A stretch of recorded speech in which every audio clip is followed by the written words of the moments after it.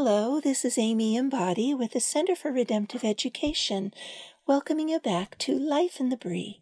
Last time, we talked for just a few minutes about the idea of God's doing something new in Christian education during this season of challenge with the coronavirus keeping us all at home.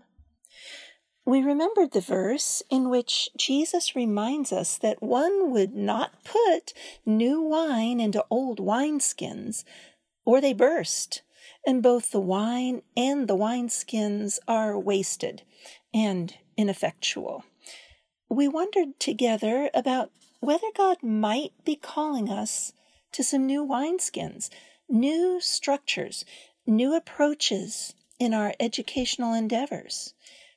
Is he giving us a kind of new wine, and might it need new wineskins? Today I want to think together about how he might sovereignly be doing this for us as redemptive educators. In Matthew 11, verses 28 through 30, Jesus says, "Come to me, all you who labor and are heavy laden, and I will give you rest. Take my yoke upon you and learn from me, for I am gentle and lowly in heart, and you will find rest for your souls. For my yoke is easy and my burden is light." Look at these imperatives, these verbs that are telling us to do something. These are come, take, learn. And then these are followed by the outcome. You will find rest for your souls. Notice that these invitations that are also exhortations are to come to him, to take from him, to learn from him. Now, how many of our Christian schools, how many of our home schools, how many of our public schools, how many of our Sunday schools are characterized by the actions Jesus both invites and commands? Come, take, learn. How much of our daily lessons has anything to do with helping students to come to him, to take his yoke, to learn from him? And I don't just mean in the devotional part of the day, the chapel or the family Bible study or the New Testament class or the youth group meeting. How do we ourselves invite children and young people and other teachers and parents and administrators and pastors to come to him for instruction in all things, to take from Jesus whatever weight or task or project or responsibility he gives to us as part of his calling, or to learn from him without any supposed division of math from virtue, or history from biblical truth, or business from Christian ethics? And those of us who teach, are we seeking him always to live in us and through us, modeling to our students and colleagues the same character and qualities he describes in himself as our teacher?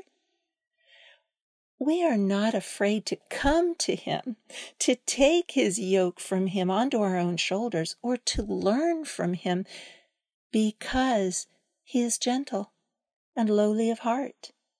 He speaks to us with such authority, but it's authority that is marked by gentleness and humility. That gentleness, that humility are the very qualities that enable a child to have courage to learn from us, as together we learn from Jesus. You know, in some places, well-meaning believers think, because of verses like this where Jesus says, "Learn from me," that we should only teach the Bible. That's not at all what Jesus is telling us. Like Augustine, we can be confident that all truth is God's truth, and that wherever truth is found, we know it belongs to God. I had a very well-meaning principal in my first year of teaching at a small private Christian school. And on our first day of professional development, he introduced us to a large red binder, which he was going to keep in the office for us to access, in which were housed every possible topic we might ever be supposed to teach, and at least one Bible verse that was purported to justify our teaching of that topic. He wanted us to write the appropriate scripture reference for every subject in every lesson plan we turned into him. But we really only needed one single verse. Psalm 24:1. The earth is the Lord's, and everything in it, the world, and all who dwell in it. That is comprehensive. It justifies all. Theologian R.C. Sproul writes in his book, Consequences of Ideas, quote, "When Augustine speaks of revelation, he is not speaking of biblical revelation alone. He is also concerned with general or natural revelation. Not only are the truths in Scripture dependent on God's revelation, but all truth, including scientific truth, is dependent on God's revelation. That is why Augustine encouraged students to learn as much as possible about as many things as possible. For him, all truth is God's truth. And when one encounters the truth, one encounters the God whose truth it is." Close quote. Now, what kind of school, what kind of home school, what kind of youth group has at its core the mission of enabling children to come, to take, to learn from Jesus himself as they learn about fractions or the 5-paragraph essay or the periodic table of elements?